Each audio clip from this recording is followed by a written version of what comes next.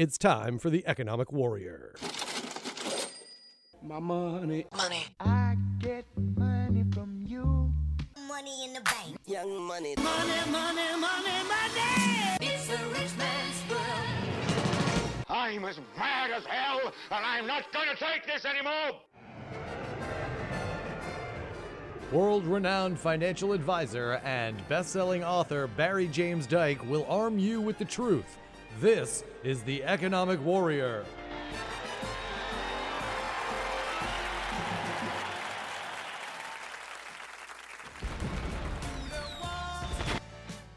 Please note, the opinions expressed on this show are of the individuals who speak them, and not necessarily of Portsmouth Community Radio, its members, or Board of Trustees. And good afternoon, or good morning, or wherever you're listening in the country. My name is Barry James Dyke, and listen to the Economic Warrior Show. And I have a special guest here today, my son William Dyke. Can you hear me well? Yes. Yes, you can. Yes. Okay. And I got my handsome engineer, Bill Clyger here, and my sidekick, Will number 2. We have 2 Wills. Will Pierce. 2 wills, no waiting. 2 Wills, no waiting. Hey, by the way, did anyone see the Trump State of the Union last night? I didn't. Did you see it, Will? No, I didn't. I saw him when he spoke at the a dealership here in Portsmouth. Okay, you did? Yeah, so I got to see him in person. How about you, Hanson Phil? Did you hear? I have no need to hear him talk. I know what he says is all beep. So anyhow, so we have my son here, which I honor, who lives in Beijing, China. And how long you been out there now, Will? Yeah, I've lived in Beijing for 5.5 years, about. Yeah. Well, since the summer of 2013. But you get back here at least once a year, right? Yeah, I try to make it back once a year. Yeah. And what was it like when you first got there? I mean, it's pretty gutsy. I'm very proud of your son, but what was it like when you just got there? Yeah, I mean, I think the thing about Beijing and China in general is that it's very, very different from the U.S. And when I first arrived, it just felt like a bad idea, if that's a good description. It was really, everything is different. And, you know, the city's changed a lot in the past 5 years. But in that first year, it was very polluted, actually. So 2013 was really a seriously polluted year. So for a lot of people that have been in China for a while, they'll know that like 2011, 2012, 2013 was just a very, very polluted years. And so that was just obviously being from New Hampshire. The skies are normally pretty open and the air is very clean. So just dealing with the pollution was difficult. And then obviously the amount of people as well. I think there's like 23 million. It depends on how you count it in Beijing. Yeah, 23 million. Yeah. So Shanghai's supposed to be bigger, but I think it depends more on how you count it. So yeah. So just the amount of people and the pollution was startling. How did they get rid of the pollution, or how did they attenuate it? So it definitely has gotten better over the past couple of years. I think 2013 was awful. 2014 was pretty bad. 2015, 2016, it started to get, it's been getting better. And I think the reason is because basically the government wants the city to be cleaner. That's the main. I mean, the government wants it to, because Beijing is like the capital, right? So it's kind of the crown jewel of the CCP. So they really have a lot of stake in making Beijing, look presentable. So they've made a lot of initiatives to stop factories, maybe kind of basically move factories out of the city, encourage people to use more clean energy, reduce coal emissions, stuff like that. But yeah. That's pretty quick. It took California a long time, decades. Right. Yeah. Yeah, because I remember years ago in L.A. isn't like that. It used to be all the smog. Remember the L.A. smog? Yeah, people would drive around with their car headlights on during the day. Before it was required when you had to have daytime running lights. Yeah, it was very polluted there. Yes. I saw the 4th of July there, and these fireworks would go up and create a cloud of smoke. It's very still air. And after just like 4 or 5 fireworks, there'd be this cloud up there, and it wouldn't move, and you couldn't see the other fireworks because it'd be exploding in. Yeah, I think that's the other important the thing cloud. to mention too is that the car ownership in China is going up more and more. So more and more people are driving cars, which is a massive contributor to like the pollution in the city. So yeah, no, but I remember when I visited you there, you had an electric scooter. You still have an electric scooter? I do have an electric scooter. Yeah. Which, Doing your part, sir. Doing your part. Yeah. Right on. Yeah. Are the cars smaller? No, not. I mean, I think they're pretty much the same as a car we would have here. They really like Buicks. Yeah, they really like Buicks. Good. Yeah. I'd rather have a Buick, I guess. Yeah. They don't have SUVs, So what was it like? What was because I'm proud of you. And do Americans, do you think, have any idea how business is really run in China? I maybe superficially. Yeah, like we have the idea that everyone, like, I mean, not everyone, but a lot of people might know that it's different. Yeah. Right. That's pretty. Yeah. In what ways is it different, Will? I guess there's like a few different ways you could look at it. I think the first probably thing to note is that the rule of law isn't as strong in China. So people don't have this idea that they can go to the courts. Like if they go to the courts, then they know who's going to win. It's basically the person who has some sort of connection. So just the fact that there's like a different legal structure means that there's less trust in the system. Okay. So there's that, which kind of leads into the fact that, yeah, I mean, it's all about your relationships with people. In Chinese, it's called guanxi, which is it means your relationship, basically, and it's a very important word because in Chinese society and then also in business, everything runs through relationships. So they definitely if you want to sort of make a deal with someone, if you want to have a good relationship with someone, it's much more about those sorts of personal connections, I think, than here in America, where things tend to be a bit more transactional. Yeah, so it's more, or we used to be kind of egalitarian, but it's more like relationship based there. In other words, you're likely to run a business, if you will, if you have the great contacts versus pure performance, if you will. Right, because in order to sort of be successful, you need cooperation from a lot of different parties, and notwithstanding, the most important relationships you can have is with people in the government, probably. So there's that aspect, and then also obviously if you're doing some sort of sales or your relationship with that person is equally important. Yeah, I guess. So Will, with a weak court system, how is the copyright enforced there? That's a fun, yeah. That's a big part of my job. Well, it has been getting stronger in the past couple of years. Like the government has been pushing for stricter copyright. But I mean, that's a classic problem with China, is that there is no copyright enforcement really. But it seems like there has been a few like sort of evolutions of that in China, and it's becoming more and more important to have patents and to have the rights to use copyrighted work. So do they have a patent office there? They do have So they have a patent office. Like formally, they have all that stuff. Yeah, they do have.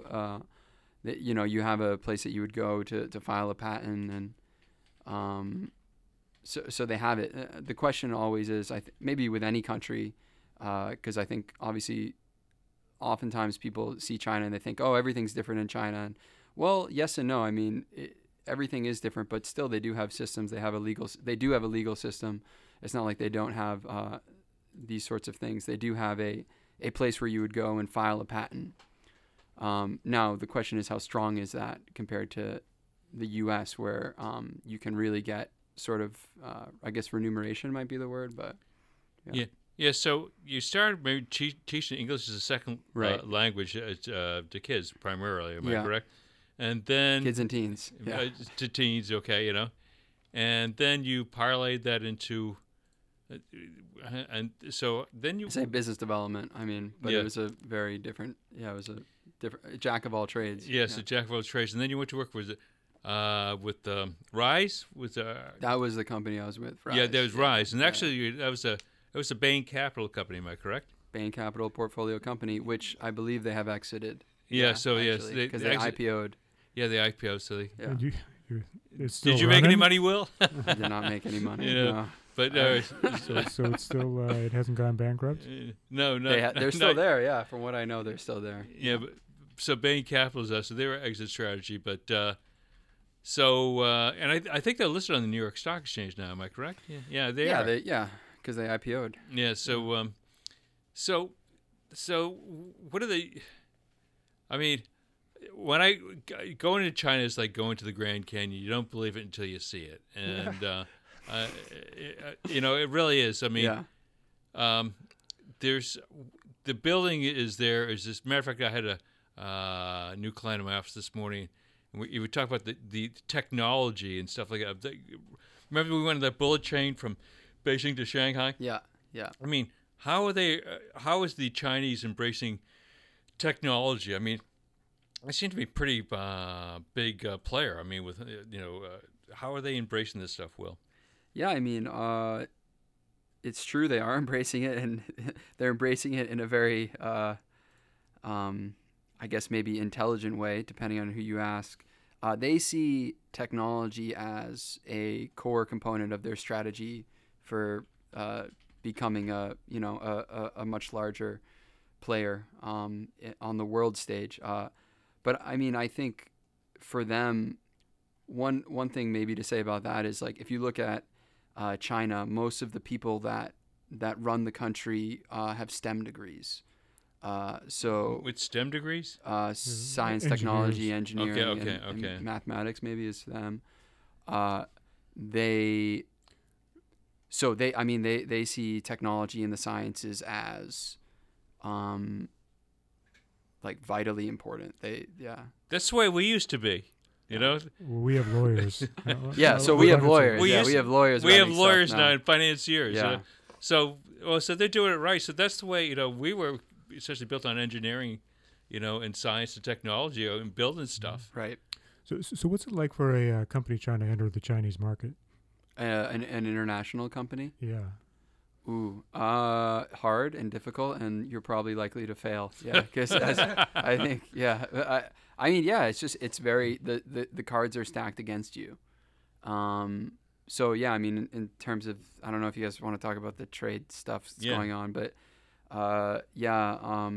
that's why that's it's because it is so difficult, and it's very unfair in a lot of different ways. At least the way I see it, and this is my opinion. There's many people that live in China, but for a foreign company to enter China, you have to be able to localize, and you have to have a lot of money too, because it's just a lot of startup costs. Yeah. Do they still put restrictions on people investing their money overseas in China? On the Chinese? Yeah. Yeah, I'm not sure specifically, but yeah, I mean, they're definitely very tight about how the government really wants to control money flowing out into the U.S., for example, but other places too. So they're definitely very concerned about that. How are these partnerships going between American companies and Chinese companies? In which sense? Like, well, I've just heard that if you want to operate your company in China, they have to own like 51% of it. Oh, like how it's set up? Yeah. And how will those work? And then they President Trump complains about them. Right. Snapping up our technology. Yeah, I'm not an expert on setting up companies in China because it is a very kind of complicated thing. But I think there's like a few different ways you could structure it. I think you could do a joint venture. I think it's JVS or something like that. And basically, if you do that, you still control the company. But that's really hard to do and requires a lot of capital. So there's that, and then there's also you could partner with someone locally and then they maybe the local partner would have the company or the rights for the company in China. Specifically, like who has the controlling shares, I'm not 100% sure how that works. I think they limit it to like I Yeah. think U.S. Ventures, if they go in there, or another company like Germany, whatever, they limit it to like 49% or whatever. Yeah. And so the Chinese would always have a control of it. So the Chinese economy is just about as big as the United States, but they have 3 times as many people. Is there still a lot of poverty there?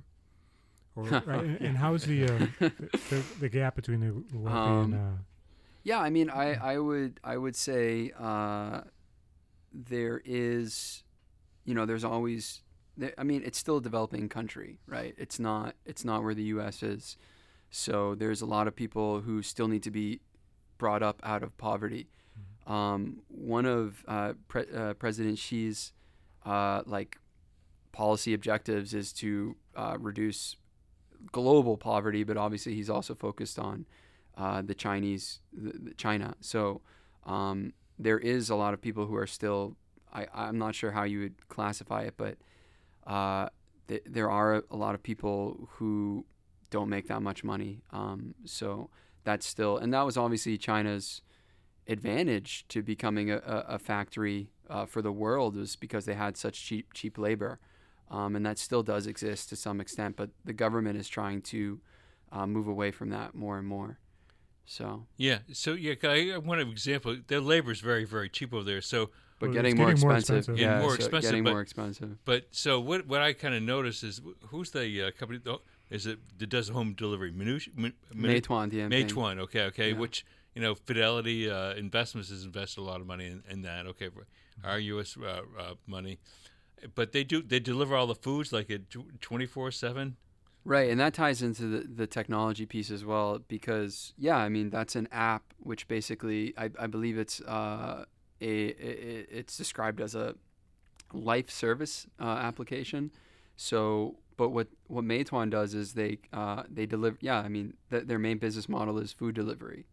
Yeah, so you can go onto the app and you can order food to your apartment. Okay, now have you used it, hun? Of course. Okay, yeah, well, yeah. so you can get it like if you want French food, or you can. That's amazing. Well, that's not. Yeah, yeah, French food, but you get Chinese food. A lot of Chinese. Yeah, so Chinese food. I mean, whatever is in China, but I mean, obviously the Western options aren't as much. And the great thing about Meituan and also they have a competitor in Ele.me, which is a Baidu, the Baidu backed. And they're big, yeah. They're Google Yeah, of so China, right? you get sort of these big internet companies competing, and Ele.me and Meituan are the two main ones. But the great thing about it for the past couple of years is that it's been subsidized. So if I were to, at most meals I order, a significant amount is taken off, just because they're trying to, they're competing for market share. Which is interesting because, in the U.S. we've tried to do the same thing with different Right. food delivery services, and there's but a lot of them have gone into liquidation, or even some of them even to bankruptcy, because we don't have the cheap labor costs that they do. And there was one just last week. I wish I didn't have the time to prepare the notes, but so one of their primary advantages is low labor. Would you agree? I mean, because I don't think you could do this type of thing. I mean, well, definitely, like for China, they wouldn't have been able to. They wouldn't have come as far as if they didn't have that low labor cost. And still to this day, that does help them, because you wouldn't. I don't think in America you could run the same type of business, because people can't live on the wages that they economically would need to pay to make that viable. Yeah, well, a lot of them have failed. Is life cheap there? I mean, is not life cheap. Is living Cost of living cheap? I think yes. If you were to compare Beijing with New York City, I guess you would say that. Yeah. But I definitely, I wouldn't say cheap. I would say there's more opportunity to kind of like make things work. Whereas in America, I feel some of the costs here. I mean, like going out to eat in China, it's very affordable. It's very affordable. You don't have to worry about going out to eat, like how many times you go out as a Westerner, because a Westerner will make a higher salary than a local typically. So there's that. Transportation. They've built out their entire cities with, I don't own a car. I don't plan on owning a car. Granted, I love cars, so I would love to have a car there. But I mean, it's definitely, you don't need one. I use my electric scooter. Real estate and the housing market that's tricky. I think it's comparable to a U.S. city. Obviously, I think Manhattan's probably more expensive, but yeah, it's probably one of the most expensive places in the world. So, but Beijing and Shanghai, and those are like the top of the top. Yeah, I mean, they pay about $1,000, $1,500, for just a very regular studio a month. Yeah, so USD. Like price around here actually. Yeah. If you get a studio around here, I don't know. 900 maybe. I know. I mean, you're more in this this business. Yeah, in Portsmouth it might be 800, 900. Yeah. So. Yeah. But the advantage of that is you're in a major metropolitan city in China, right? So when you first got there, you went alone, right, I guess? I went alone, yeah. And how did you set up your social network? I mean, how did you make friends and so forth? Well, was that easy? Or? I guess I wouldn't say I went alone because I was lucky. I went with a company that had like a big pool of teachers. Mm-hmm. So a lot of us were new to China, and we would go out and kind of experience the city together as newcomers. So you kind of made friends like within your teaching pool.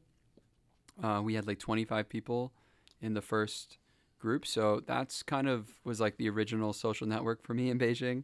And then obviously you kind of link up with other expats. But for foreigners in Beijing, and I'll just speak about Beijing, but I mean, I think it's true in most other cities in China. It's a very small group of people that actually stay for a long time. So, yeah, you kind of end up meeting everyone through like different sorts of events. And so, did you make friends with the locals? Yeah, absolutely. That takes a longer time though, because you just have to, like in my first year, no, I wouldn't. No, not really. Not like a real friendship. It took me some time to develop a better understanding of how they see the world. Yeah. How are you accepted as a foreigner? I mean, stranger in a strange land. How do they view Americans? Are we imperialists, or I mean, are we just? I think they probably admire us because we get a lot of money. Yeah. So how do the Chinese feel about us? I mean, because I remember when I was over there, everyone wanted to take my picture and your picture, and because right, we knew. Yeah. How do they feel about us in general? So I think one thing important to keep in mind about China is that it is, I think, the 1.4 billion people, something like that. So there are like, multiple layers of society and different groups of population. The people that were taking our pictures were not from Beijing, right? Okay. A Beijinger would not take your picture. Okay. So if you're like a 1 in a million type of guy, there are 15 right. other people exactly like you. Yeah. Yeah. That's funny. Yeah. So how do they feel about us? I know that we right. So I'm just prefacing my answer with that is that China's a very complicated. Like there's multiple layers. Yep.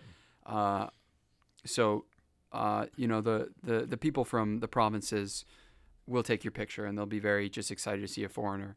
I remember when my brother came to visit. Okay. There was a guy selling dumplings and took a picture with him, and he thought it was my brother thought it was the funniest thing in the world. But people, so there's that, but maybe the more educated, cosmopolitan, in the bigger cities, they have a more nuanced view of Americans. I think, there's less and less respect for America. Definitely. Yeah. There's less and less. And if you really want to get specific, I think 2008, the financial crisis of 2008 was the tipping point.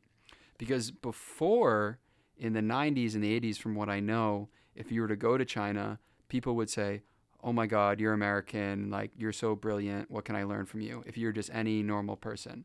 And they kind of believe that. Even the top elites believe that. Really? Okay. Yeah. But when 2008 happened, they saw America and they said, wait a minute, maybe this isn't maybe they don't have it all so figured out.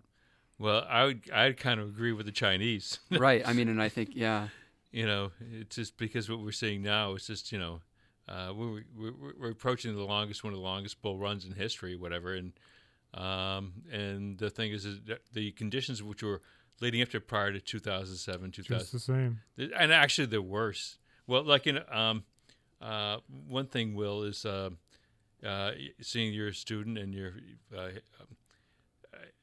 what do they have debt like? I mean, we have like our students here in America are indentured servants. You want to talk about the educational system? Yeah, Right. yeah. Because like America was the college debt went from $500 billion in 2007 when Obama, or 2008. Now it's up to 1.62 trillion because we had Mike McKinnon on last week from Chicago, remember? And how do the Chinese feel about all this? I mean, are Chinese indebted like we are on this? Well, let's just take a general stance about Chinese is that they hate debt. I think that's they do not like debt, and they're savers, right? So just generally speaking, we can describe them as savers. I don't know specifically how they feel about the U.S. loan situation. Yeah, they probably know much. But I would imagine they wouldn't really they wouldn't support it so much, just from the sense that they're traditionally savers. Yeah. Well, they used to have a cradle to grave socialist support system, so they didn't have to save so much. I don't think. But what's their? I mean, it's still a communist country. Has the Communist Party pulled back on its services that it provides people, like in old age and pensions and things like that? I mean, there is a pension and there is health care, but yeah, if you go to a Chinese hospital and you go to an American hospital, you're going to prefer the latter. They provide services, they do, but it's really a place where you want to have money because if you're just kind of your average Joe, that's kind of your average Joe, you can have these things, but if you want to see a good doctor, you need to pay the doctor. You need to have guanxi with the doctor. You need to have this relationship. What do you call it, guanxi? Yeah, you need to know someone. So there's all these sorts of. Did you pay the doctor extra? Yeah, well, in some sort of way, you have to. I mean, it's pretty common knowledge. Yeah, I mean, if you want to get the proper health care, get these sorts of things, you need to know people. You need to be able to afford it. You need to be in the right province. All the best hospitals, for example, are in Beijing, or Shanghai, or some of these other cities. So there's that challenge. So if I'm outside of Beijing and I'm in a smaller province, and by the way, a province is like a state, okay, more or less. If I'm in a poorer province, I'm not going to get the same health care that I would in Beijing. So I would need to travel to Beijing, and then I would need to queue. And to see the famous doctors, so you want to see a famous doctor. So there's that sort of culture. You need to get in line, and then you need to wait. And a lot of people don't have the time to queue up all day for these doctors. So I mean, the healthcare is decent. It's not a debt, a burden financially, but it's not. As quality as America. American healthcare is much higher quality. But they don't have to a family plan around here in the seacoast of New Hampshire or New York or anywhere. It's just like if it's a family plan now, it's you have a family plan, Will, so whatever. I don't know. It could easily cost $2,300. It's more than almost a mortgage payment. Right? Yeah, they don't have that. No, they don't have that. Well, that's a good thing, So 'cause I think we spend more per capita, but so that's kind of a plus, Yeah, I don't think the doctors. I don't think it's like an industry there, like medical care. Actually, medical care is like a lot of American companies. One of the biggest hospitals in Beijing is, or for foreigners at least, is Beijing United, and that was started by a lady out of New York City. So there's a lot of Americans going into China and trying to start sort of medical care companies because there is that big gap between their standard of healthcare and the U.S. standard. Okay, now a question for you. This is kind of general questions. Is that I know most people today have to work really hard just to break even, and we're kind of known in America almost as a nation of workaholics just to survive. But do the Chinese, they have the same work habits as we do? Oh yeah, definitely. It's a bit different though. Like I would just say, that's one thing. In a lot of ways, actually, America and China are similar, and really are. It's funny how people forget that because we love to focus on the differences. But they're absolutely hard workers. Yeah, absolutely.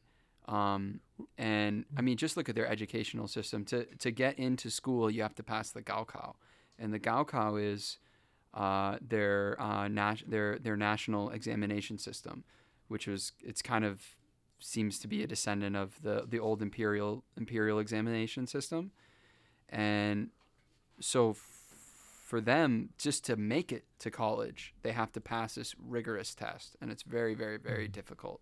And so there's that. But in terms of the work culture, you're more or less expected to do overtime. If you work in the private sector, you should be there late. You should be working hard.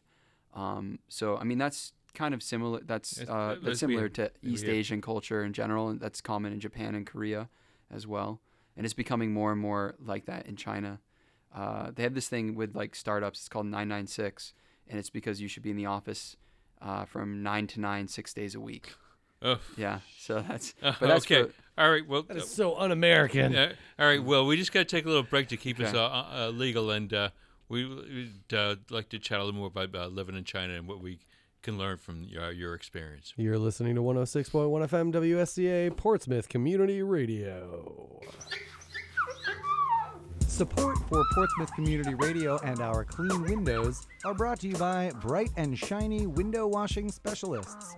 Bright and Shiny Window Washing specializes in residential homes and services restaurants, local stores, and salons. 207-439-6304, serving Southern Maine and the Seacoast, New Hampshire, keeping our windows clean here at Portsmouth Community Radio.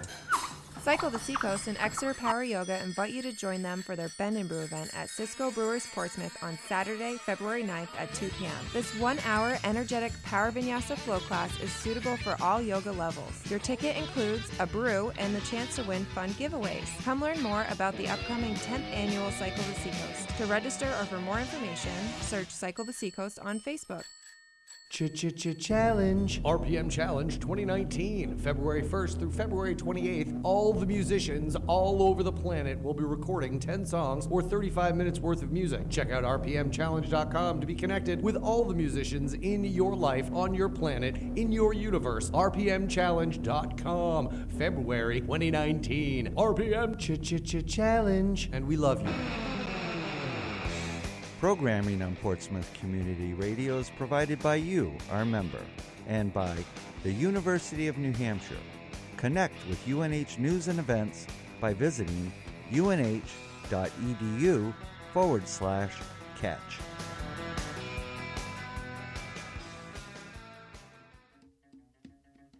Hi, I'm Stu Diaz, board member at WSCA and musician in the Portsmouth area. WSCA is a nonprofit radio station run entirely by volunteers, and we need your help. Whether it's volunteering at our Button Factory live shows or helping run other events, we are in need of volunteers to support the great community work that we do. For more information, email volunteer@wscafm.org. That's volunteer@wscafm.org. And you're listening to Portsmouth Community Radio 106.1 FM on your FM dial, on the internets at www.wscafm.org. Download our new app. It's on iOS and Apple stores. We now return to the Economic Warrior with your host, Barry James Dyke, his awesome sidekick, Will Pierce, and in-studio guest, his son, all the way from Beijing, China, Mr. Will Dyke. Anyhow, yeah. So, Will, it's great to have you back. And by the way, I sent out a announcement last night about having my son on the show. Is what I made a faux pas. His website is www.willdyke.com. That's a blog you've had on. Right. Yeah. That's a personal Yeah, look blog. for it. The link didn't work. Maybe you could send it out again. Yes. The link worked. I was wondering, are you still working on short stories about a mysterious taxi driver? Not as much. No, thank you. Yeah, thank you. That my was homework. for fun. That was a passion project, can we say? Right. Do they have something like Uber so that people will drive less? Like, I know you talked about people trying to reduce, and I know you use the electric scooter, but sometimes you got to get in a car and go somewhere.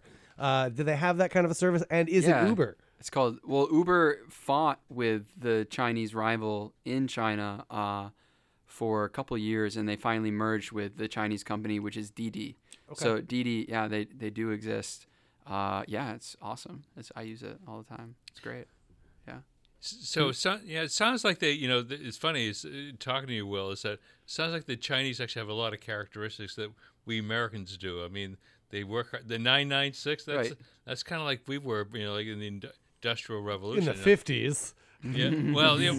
Right? It's definitely not like the bohemian lifestyle that people have these days. I'll work 3 hours on Monday and maybe 5 hours on Thursday, and if I can make my nut, I don't have to work the rest of the time. Yeah, it's changed. But one of the things which we looked at, and Catherine Austin Fitz, by the way, is going to be on our show. Oh, she's a star. Yeah, she's a star. But anyhow, I've been communicating with. She's doing something right. She finished her quarterly report. She says. But we're going to have her on from Austin. No, not Amsterdam. Excuse me. We'll hopefully have her on a show in about a month or so. But a question to you is that, and Catherine, and you've read over stuff, she sees a real rise in the Asia consumers where I see kind of, it's just a much bigger application in China and in the Far East. What do you say about that, Will? What do you mean application, Barry? Well, in other words, the level of affluence. Affluence, yeah. Yeah, so Catherine Austin Fitz says it's going to be kind of the most growing segments of the population versus our middle class, because most of these societies now are based upon consumption, and heck, there's just not as much consumption in the U.S. I mean, the middle class is getting kind of hammered, Yeah, I mean, Yeah, I was reading her report, and it's basically talking about how the global economy the global middle class is increasing. It's getting larger, and the biggest place in the world where that's happening is in Asia. Yeah. So you can think of China, obviously, but you can also think of Southeastern Asia, which is a very interesting place right now, like Malaysia, Indonesia, Philippines. And then also India. And then one other thing about that statistic is interesting because the American middle class is not, I think we're growing, but we're not the driver of that growth. The biggest driver of that growth is in Asia. And I was just reading, and I'm not sure about the numbers, but it's supposed to be a significant amount is going to come from Asia in the 21st century. Yes, that's why, like, when you see, one of the things I'm amazed when I was in Shanghai and in Beijing, I never saw so many Maseratis and Ferraris and it's very high-end cars. I mean, the only place you see that in the United States is maybe Southern California. Well, I think Beijing has the biggest amount of billionaires in the world, something like that, yeah. It's concentrated power and wealth, yeah. And during the communist era, everyone dressed the same. Right. So how have they adapted to having really rich people? There's actually 100 billionaires now living in the Chinese capital compared with 95 in New York. Exactly, right. So they beat New York on that. But the question was, how do Chinese people deal with really rich people? That's the really rich Chinese, the affluent. Yeah, like in Iran, it was a pretty poor country, and then the oil money, right? And it disrupted the whole society as far as I was told by Iranians. Sure, yeah. Suddenly people get rich. The guy next door was mowing your lawn. Now he's a millionaire. Yeah, I think there's a lot of new money, basically, and there's a lot of people. Do people mind that, or are they jealous, or they all want to be like the billionaires? I think it's becoming more and more sophisticated and nuanced, like the way people look at it. In the 90s, it was kind of like get your money and run, like just kind of go for it. And it was very, very unregulated. And Deng Xiaoping said to get rich is glorious. And that was kind of the motto of a lot of Chinese. But now I think that a lot of the country is so affluent, people have higher needs. Maslow's hierarchy of needs, yeah. Right? They a lot of people, they're not as concerned about money. Like if you look at Beijingers, like if you are a Beijinger, you're probably pretty well off, because the thing is, like, what happened was the government bought your house and then you got another house and the real estate went up like an incredible amount over that period of time. So just by being a Beijinger, you became incredibly wealthy. And that's probably the same with Shanghai, Guangzhou, all those major cities. So I think they're much more concerned about how they use their money and like being sophisticated with their money and developing a sort of culture now. And that's really the interesting thing, is you see because the money happens so fast, but now we're in this period of people are pretty okay. And certainly it can always be an improvement, and Xi Jinping does have that initiative to raise people out of poverty. But they're very concerned about developing their own culture and modifying that and bringing it into the 21st century. So does that answer your question? I mean, they don't necessarily look down on people with a lot of money. But I think they're more concerned about how people use their money now. I think it's becoming more sophisticated. So Chairman Mao told Nixon that that the Communist Party wasn't all that powerful, that he just had control over the province around Beijing. Right. Is that how much power does or CCP. Influence does the Chinese Communist Party have? They're very influential. Yeah. So I don't know if Mao was being completely honest when he said that. I didn't know. That's an interesting quote. Yeah, Mao said that. Yeah. Yeah, he told it to Nixon. Yeah. But yeah, they're the government, and just like in the U.S., where D.C. is, arguably the most powerful body, the CCP is they are at the top, and they sort of it's a centrally planned economy, so they're the ones making a lot of the big picture decisions, and yeah, it's they're very, very powerful. Yeah, they're very. What advice would you? I'm probably just for survival. What would be your advice to say young people such as yourself going over to China? What would be your word of advice? Because it sounds like kind of a gauntlet over there, just surviving. Yeah. What would you see? Death by 1,000 cuts. Yeah. So what would you suggest for people's success over there? Because you've survived. Right. And also, you know Mandarin now too. Yes. How long did it take you to learn Mandarin? Well, I can always get better. I think that's my Mandarin is okay. But it took me about a year, 2 years to become competent, able to do my things. So yeah, and with language learning, obviously there's like a lot of different levels. So it takes a long time. It takes a long time. Yeah, it really and a lot of people think they can go there and learn it in a couple months, or so it takes. Had you tried to learn before you went over, and it was easier to learn once you were immersed in the culture? I had taken a class down in Boston, actually. I believe it was like the John Hancock Tower down in I think is it State Street? Is that the State Street Tower? Is Clarendon Street maybe? The Clarendon in on the financial kind of district. Okay, well, down in Boston. Well, that may be in State Street. Yeah, that could have been in the financial district. So, anyways, but I found a class down there, and they taught me numbers and some basic like personal pronouns or something. But yeah, I didn't really have I didn't know anything. Yeah, really. I had tried to take a course in university, and I graduated from the University of New Hampshire, but their offerings for Chinese, they only have a few classes, and I could never enroll in them. So yeah. I didn't really have any knowledge, so I had to basically study a lot when I got there. Which was easier, books or actually conversing with people? And are they very forgiving of the Americans learning their language? Because it's got to be difficult, and Sure. they have to be sitting on this pedestal of, Right. we have the coolest and hardest language to Yeah. learn if you want to communicate here.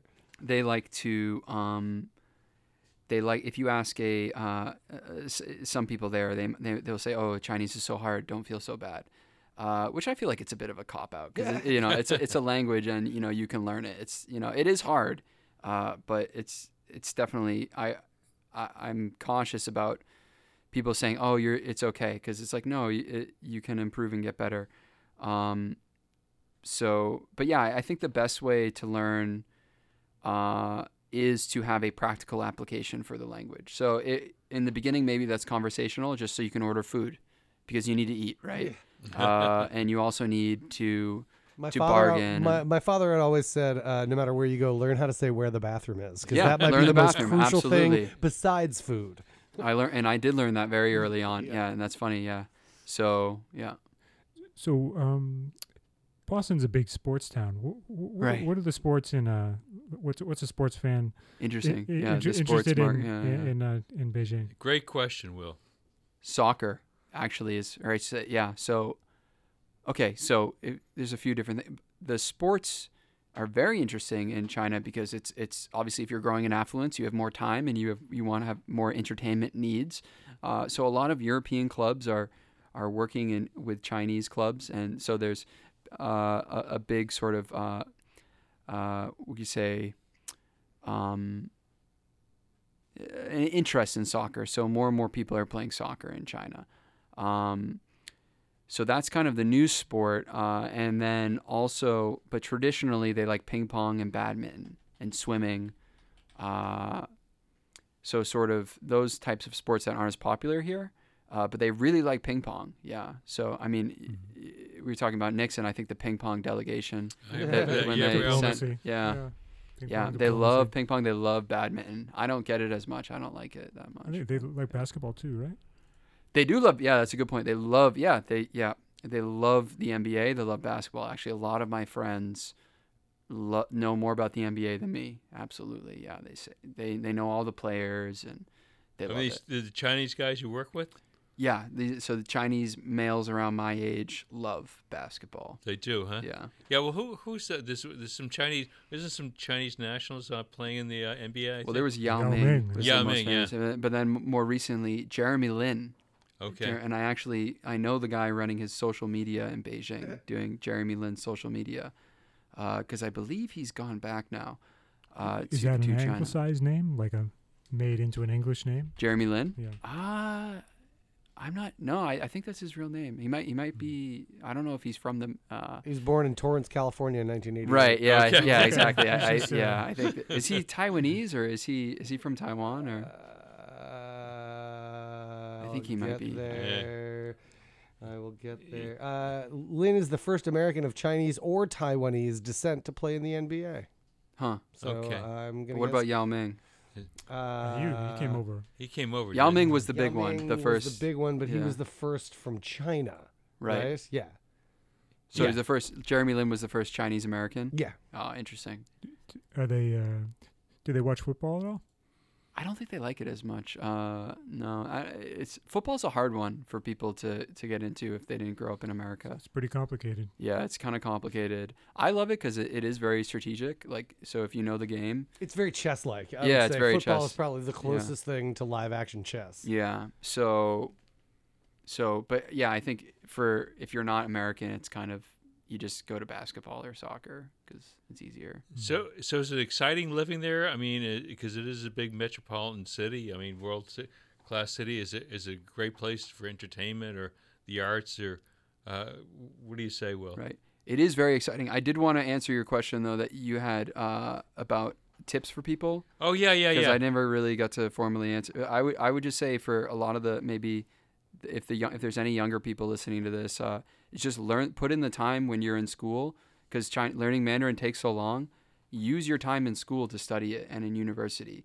That's a really smart thing to do, because if you build a base of the language and you really focus on that, you'll be at such an advantage when you actually go there. So I would advise that study Mandarin, read about China, start early, because it's a place where you really need a long investment of time to do anything worthwhile. But the Chinese, they get it. I mean, we're because they put so much focus on learning English because it's the world. Absolutely, and that's what you have to think about. It's like, how do you expect to go to China and be successful in China? And it is a massive market, and it is very important.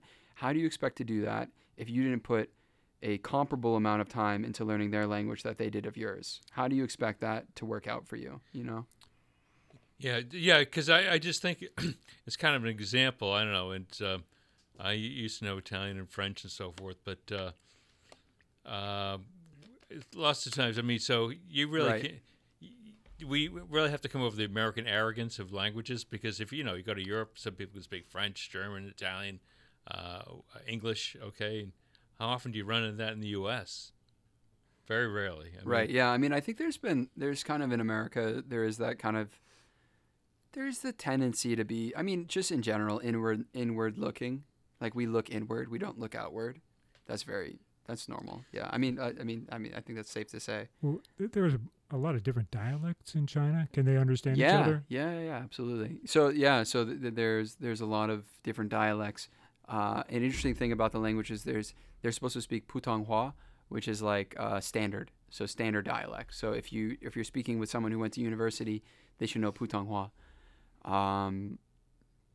But there's a lot of different, and not everyone is ethnically Chinese too. So I mean, that's another important thing to remember. It's like, you have many different minorities, but the main ruling class is the Han.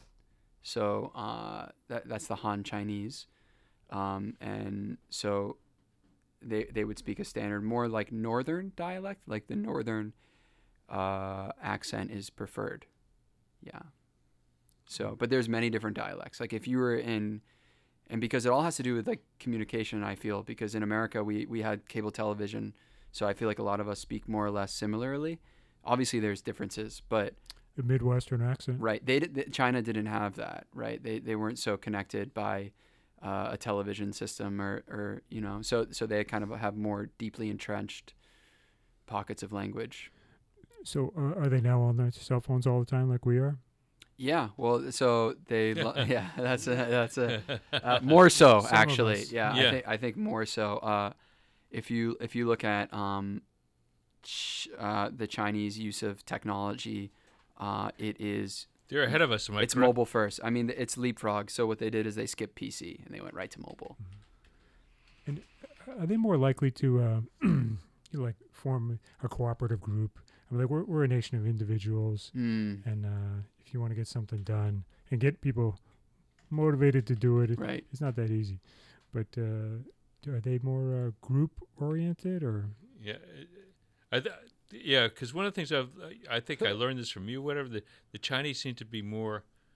I don't know. We seem to be, as Americans, we seem to be more like entrepreneurial and really original thinkers, whereas the Chinese seem to be. More we do like to describe ourselves as that, yeah. I mean, what's even more ironic is that China is number one in internet users. 53.20% of their population uses technology and the internet. What's in the U.S.? U.S. is number 3. For mobile users? It says for internet users. For raw numbers or percentage? China has 746 million internet users. U.S. has 245 million internet users, but it's larger because we're a smaller country. 76.18% in the U.S. use So who else is China? India's number 2, Brazil's number 4, Japan's number 5, Russia, Mexico, Germany, Indonesia, and Pakistan. Yeah, so... which is tied with the UK. Pakistan and UK are tied. And actually, we don't even have the best... How's the internet over there, speaking of which? I mean... yeah, how's your Wi-Fi over there? Am I going to be able to connect pretty easily? Or? If you're using Chinese stuff, it's good. Right on. So, so what's the one thing you miss when you're over there, and what's the one thing that you miss when you're over here? Yeah, I guess family and friends is tough to be away from. So that's it's not like a cheeseburger down at Poco's or something like that, right? Yeah, the food. Yeah, that's a big. But I like Chinese food, and I was lucky that when I was growing up, my mom was a pretty adventurous cooker. Yeah, very chef. adventurous cook. Yes, she was. Your mother was. Yeah. So. Is it the same thing that we get in the Chinese restaurants here? No way. Oh, no. I went to Jimmy Chin's house once. He's a restaurateur guy up in Maine, and his wife made food that I had never tasted before and still haven't. Homemade Chinese food is so different than the Americanized stuff they serve to us. Yeah. It's a bit oily, Chinese food. Oily, so that's, but a lot of, I think there's a lot of good stuff, but you just have to be adventurous. Yeah. So. What amazed me, though, remember when I visited you, Will, we went to, there was American restaurants, French restaurants, Thai food, Indian food. That's why I like Beijing. And it was like New York. It was just incredible. You could eat. It's a different cuisine every meal. Yeah, not a lot of Greek restaurants though. No Greek. Isn't that funny? Well, they haven't come down into New England. I know the Greeks, but that's funny. No Greek, but just about anything you could think about. I don't know how many times we. Yeah, it's more expensive though. Obviously, if you're living that lifestyle. So, but you can get it, but it's still it's not the quality you would get here. And by the way, food quality is a massive issue in China. Yeah, but I remember one of the best Thai restaurants I ever had. You and I, it was in Shanghai. Right. Yeah, I remember it's one of the best Thai restaurants I ever had. Their Asian food is really so because Thailand's closer to China than the U.S. So you're gonna get better Thai food there. You're going to get better Vietnamese. You're going to get better Indian. Actually, I don't really like the Indian. I haven't found any good Indian places. Okay, so it's very interesting.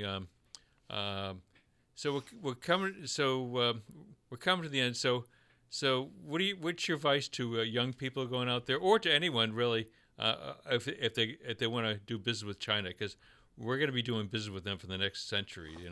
Should they call you? Yeah. Should they call me? Yeah, you can call me. See in the show notes. And also, go on to your WeChat, whatever. But what's that? WeChat. Oh, okay. That's how I'm communicating with my son. But which is kind of Snapchatty kind of Skype thing. I'm so out of touch. But it's like Facebook without all the political candor. Yeah, Wow, I think I might sign up for that today. If Facebook was controlled by the government, but right on. Yeah, it's like an everything app, WeChat, and you can do payments, you can do messaging, you can do discovery. So there's a lot. It's like basically the best app you could ever have on your phone. It sounds like they're a lot more advanced in this area. In a lot of ways, yeah. Yeah. Can you trust the banks there? Do they have the? How about can you trust the banks closing the show with a huge open-ended question, Will Pierce? That's great. I know we only have a couple minutes.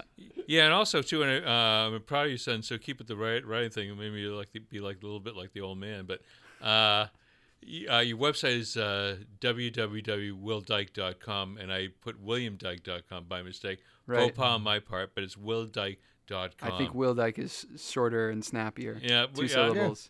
So keep doing that, and just keep, so you're doing a great job now. You're editor now, right? Yeah, I'm a supervising editor. Yeah. And so do you work with, is it mostly Chinese, or is it mostly? On my team we have mostly Chinese, but there's also 3 or 4 foreigners. Okay. One is a guy from Oklahoma. Another is a gal from South Africa, as well as another guy who kind of works with us sometimes. He's from Louisiana, so it's been interesting getting to know everyone. So it's good. So you really get to, one of the things I noticed about living in Europe, you get to know a lot of other cultures just by being an expat, if you will. So, well, William, I'm very proud of you. I'm your old man, but I'm very proud of you. If you want to check out my son's blog, go to willdyke.com. Or connect with me on LinkedIn. Connect on LinkedIn, okay? They let you go. I like LinkedIn, yeah. You like LinkedIn's big in China. Is LinkedIn big in China? For foreigners. Yeah, well, there's a separate Chinese site for. So LinkedIn, but anyway, so Microsoft, what do they spend, like $26 billion or something like that for LinkedIn? To I buy never LinkedIn. use it. But in any event, I think it was smart. I think it's a really good site. But anyhow, my name is Barry James Dyke. You listen to WSCA in Portsmouth, New Hampshire, and you want to find out more about me, go to barrymajamesdyke.com, and we'll do it again next week. And thanks so much, son, for coming by for an Thanks interview. for having me. And keep pushing back the frontiers of ignorance. This has been The Economic Warrior with your host, Barry James Dyke. Broadcast live at WSCA Portsmouth Community Radio. Engineered by Phil Kleiger. If you have any questions about today's show or need an ally in conquering the battleground of finance, contact the warrior himself at barrymajamesdyke.com. Who are the warriors?